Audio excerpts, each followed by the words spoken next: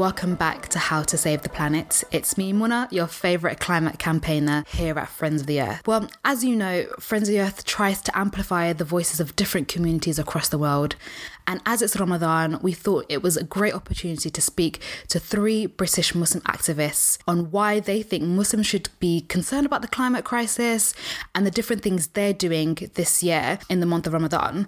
Now, some of you may know what Ramadan is, but in case you don't, Ramadan is the month of fasting for Muslims across the world. It's when they don't eat anything at all or drink anything either, including water, from sunrise to sunset. So it's a time of spiritual growth and a time to really kickstart any changes you want in your life as well. So it's perfect to be speaking about how we can go green as well. Thank you all so much for joining us. I'm so excited to have this chat about a green Ramadan and why Muslims should care about the climate crisis. But before we begin, it'll be good to get a quick intro so the people know exactly who you are and what you do. Zanera, can I start with you? Yeah. Hi. Assalamu alaikum, everyone. My name is Zanera and I am a program coordinator at Action for Conservation, which is a youth environmental education charity working to sort of inspire and motivate the next generation of young people to become, environmentalists or care for the planet and each other, whatever you want to call it. Hi, salam everyone. My name is Lamisa Fiz. I am the operations manager at the Muslim Council of Britain. The Muslim Council of Britain is the UK's largest Muslim umbrella body for Muslim organisations, which includes schools, mosques, professional networks, large UK charities. So it's a diverse range of organisations. We essentially represent, advocate and capacity build. That's our main focus. And prior to this COVID crisis, I guess we were working with Friends of the Earth on putting together a green Ramadan campaign. And that's really why I'm here. Assalamu alaikum. My name is Majid. I'm a Somali British social justice activist, writer, and was formerly Lord Mayor of Sheffield and a member of European Parliament representing Yorkshire and Humber. Zanera, Limis, Majid, thank you guys so much for joining us. I am so sorry for making you record a podcast when you can't eat or drink anything. But that leads me to ask you, how is your Ramadan going? How is the fast going for you all? And it's been really different. And I'm basically living by myself, but I am doing a lot of volunteering, a lot of doing shopping for family and stuff. But of course, big part of Ramadan is eating with family, being around family and other people. And that is just not the case this year. So it feels a very strange and odd Ramadan. But yeah, it's just a bit sad, to be honest. Zanera Lamiz, is that your vibe as well? Yeah, so I think I like echoing what Majid said. It feels very different this year. I feel like it's just gone back to basics. So it's like, okay, I know for myself, I'm working from home. I have the privilege to do that. So I'm not sure, if everyone is, but actually that means there's just a bigger test of time for me. Like, how am I using my time? Am I doing productive things? Like, that's what it's about this year, because I haven't been as hungry as I have in other years, like compared to other years. It's going really nice. That's awesome. I know what you mean. Sometimes I'm like, oh, Netflix, should I do that? Should I be? And for those who don't know, during the month of Ramadan, Muslims try to be, I guess, like as kind of mindful of what they're consuming, both in terms of visual and food. Lemis, does that resonate at all? I think so. I think it's for all of us, it's a very different Ramadan. We're all doing that hashtag Ramadan at home right now, aren't we? And staying away from people as much as possible, following the social distancing advice, and trying not to spend all of our lives at the shops looking at foods we can't eat, which I have to say I still did on the weekly shop, stared at a shelf. I always watch the Food Channel for some reason. The only time I watch like food programs is during Ramadan. It's like we like to self-torture. I think that's true for a lot of people. I think there's been a lot of food program watching going on, but I think actually I find it a lovely opportunity this year to, the whole point of Ramadan for Muslims is that reconnection with God. And actually sometimes in the routine of Ramadan, it can get quite chaotic where we're constantly going to iftars and like going to this social and going to this talk and doing this. And you get a little bit sort of lost. And this Ramadan gives me a chance to focus maybe on the more important priority of that reconnection. So it's different, but there's like advantages and disadvantages with anything else. I feel like I'm going to be just like a Muslim glossary throughout this. Iftar is when Muslims break their fast. Yeah, it's a time where I feel like I'm like trying to speak to my family more, because otherwise, like who else am I speaking to? Like my friends, I can't really go out and have like, let's all meet up for pizza. Yeah, so it's much more about like home, which does feel like the mood of not just like Ramadan, but like the country right now. Yeah, I have to say 100%. I think everyone staying at home has changed how our relationships work, which has been really interesting, because I think I'm reconnecting with a lot of people that I haven't connected with for a really long time. But it's been wonderful. Like international friends are checking in, and you're doing like Zoom iftars with people, and opening your fast together with people that you wouldn't normally have done in Ramadan. But that's what technology has provided us with, right? No, exactly. You're right. And I think so. Why we as Friends of the Earth wanted to have this podcast? We just I think the idea of just really making sure that different communities who are affected by the climate crisis have their voice heard. So I just want to ask you, why do you guys think it's really important that Muslims like need to be concerned about the climate crisis? Zanira, do you want to kick us off? Yeah, that's such a big question, but of course I'd love to kick you off. I mean, for me, like I have been sort of in the campaigning space, kind of learning about the environment, learning about the issues for like a good few years now. I would say like over 4 years now.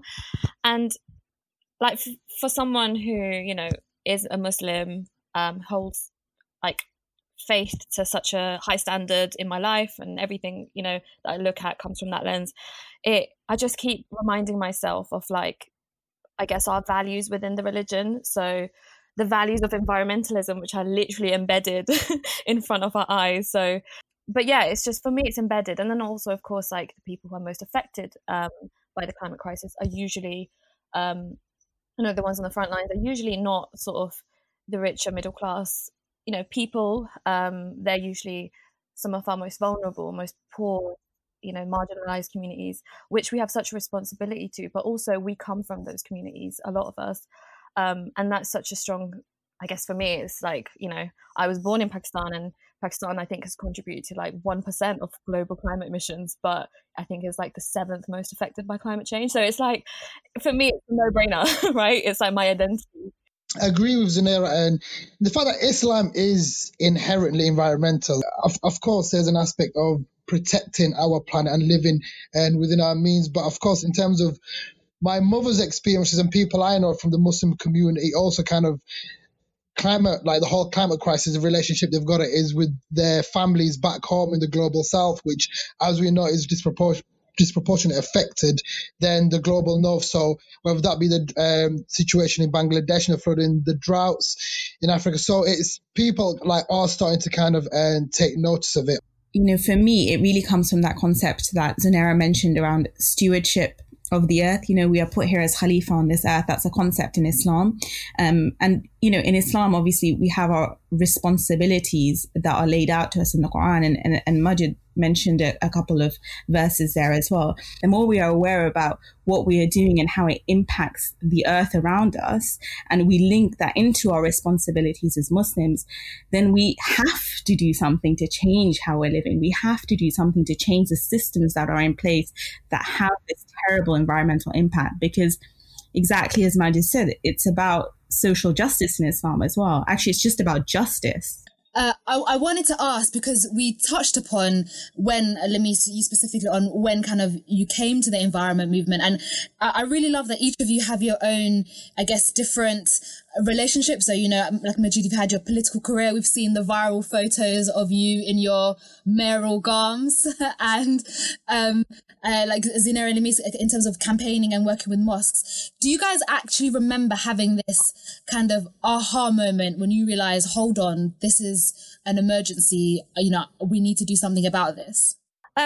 For me, I think, like, I was all, for some reason, I think it's in my spirit, I don't know, I've always sort of been fascinated by the natural world. I feel like I'm still on this journey, because as I learn more, I love geography. As I learned more about it, I was like, oh, this is really interesting. I'm now really interested about like the human relationship with the environment. And the more I learn, like you mentioned, Muna, you realize a lot of the root problems, in these sort of developing countries that are suffering, or, normally what we see in poverty, that a lot of that is tied to some sort of environmental factor. And I think I just realized at one point, like, we're so vulnerable humanity is so vulnerable to environmental changes. For example, our food won't grow one year if we don't have the right weather conditions, and with the climate constantly being that risk factor. But also, like, I think I realized the connections between social justice issues, and it was actually not by the mainstream environmental movement. It was actually an event organized by Consented, which was called Reframing Environmentalism. And I went to that, and suddenly there was a panel of, non-white people of color now talking about environmentalism in a way that I could never relate to before.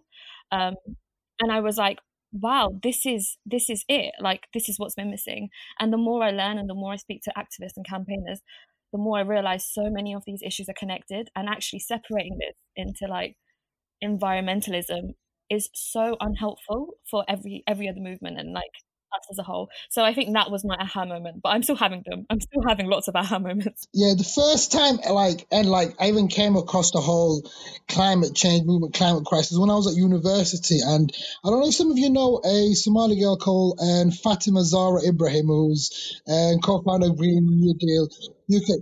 She was the first person to tell me about the whole climate change movement ever, and I was just like completely taken back by it. And then as I kind of throughout life, it's something I kind of kept referring back to. And just to even like when I was a counsellor in Sheffield, even like something so close to home is air pollution. Like last year alone, air pollution contributed to 500 early deaths in Sheffield.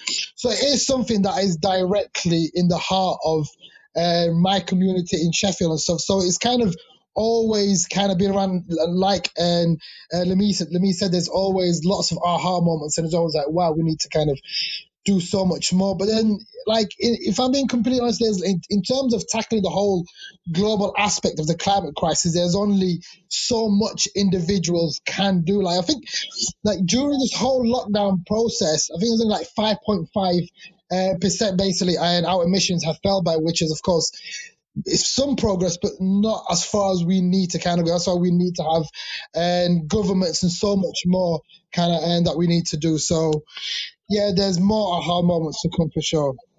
I just feel like that's not such an important point. Actually, it's one of the most important points, because you mentioned sort of in our journeys I mentioned about my vegetarianism, and actually I think that was a very personal choice. Like, it came out from lots of big debates around halal meat, not just environmentalism.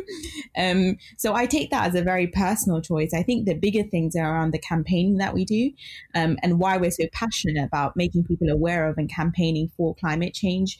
For me, it really, this is so cliche, but I took this volunteer trip to Ghana, and it was during this time, we were actually doing all these awareness lessons around international development.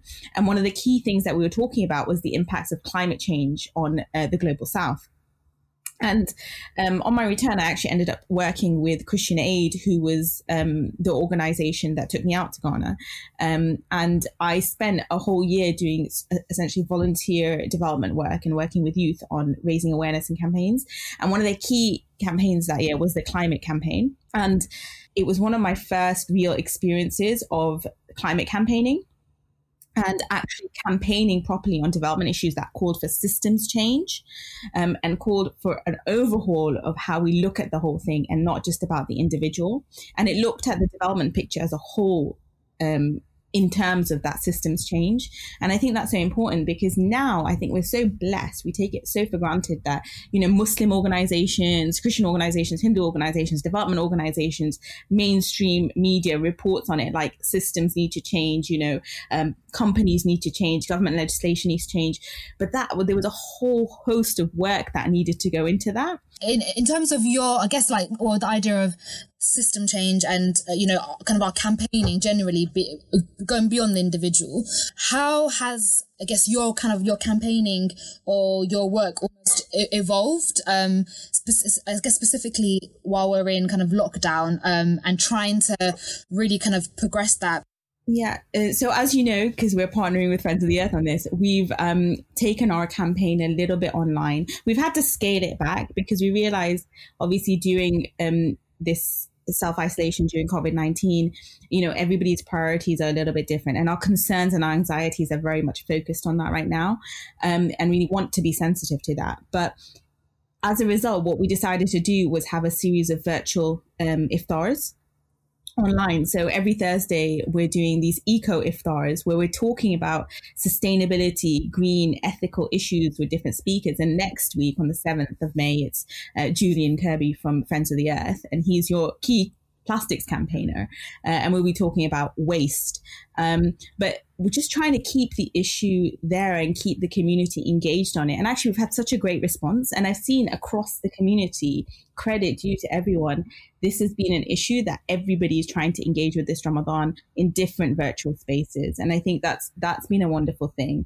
I've basically been doing a lot of things locally, in all honesty. So, setting up a mutual aid and within my local community in Sheffield at the moment, and been delivering medicines around, dropping food off for certain family members and stuff. So been keeping busy doing that stuff, but in terms of but at the same time still being connected to the worldwide basis by just doing online events and just keeping things online. But I think this time is fine to kind of use to think about, what you want to do. But in my sort of day job, so I work for a environmental education charity with young people, and a lot of my work was going out to schools and doing environmental education workshops and mentoring young people to take environmental action, and now that's come to a halt. So we've been sort of discussing with, we've had consultations with teachers and young people that we work with to see what they need during this time. We want to do something that's online and kind of giving tools to young people that they are looking for. So actually really excitingly, we've come up with a really exciting online program, and it's launching on May the 11th, but it's essentially for young people from the ages of 13 to 17 to stay connected with each other, but also learn more about the environment during this time, and see how you can actually take environmental action from home. I think one of the biggest challenges, or issues that we've kind of come up with, I've never really, I have thought about it, I didn't realize how big it was until this all happened, was actually a lot of young people don't have access to internet or technology that will help them stay connected with other people.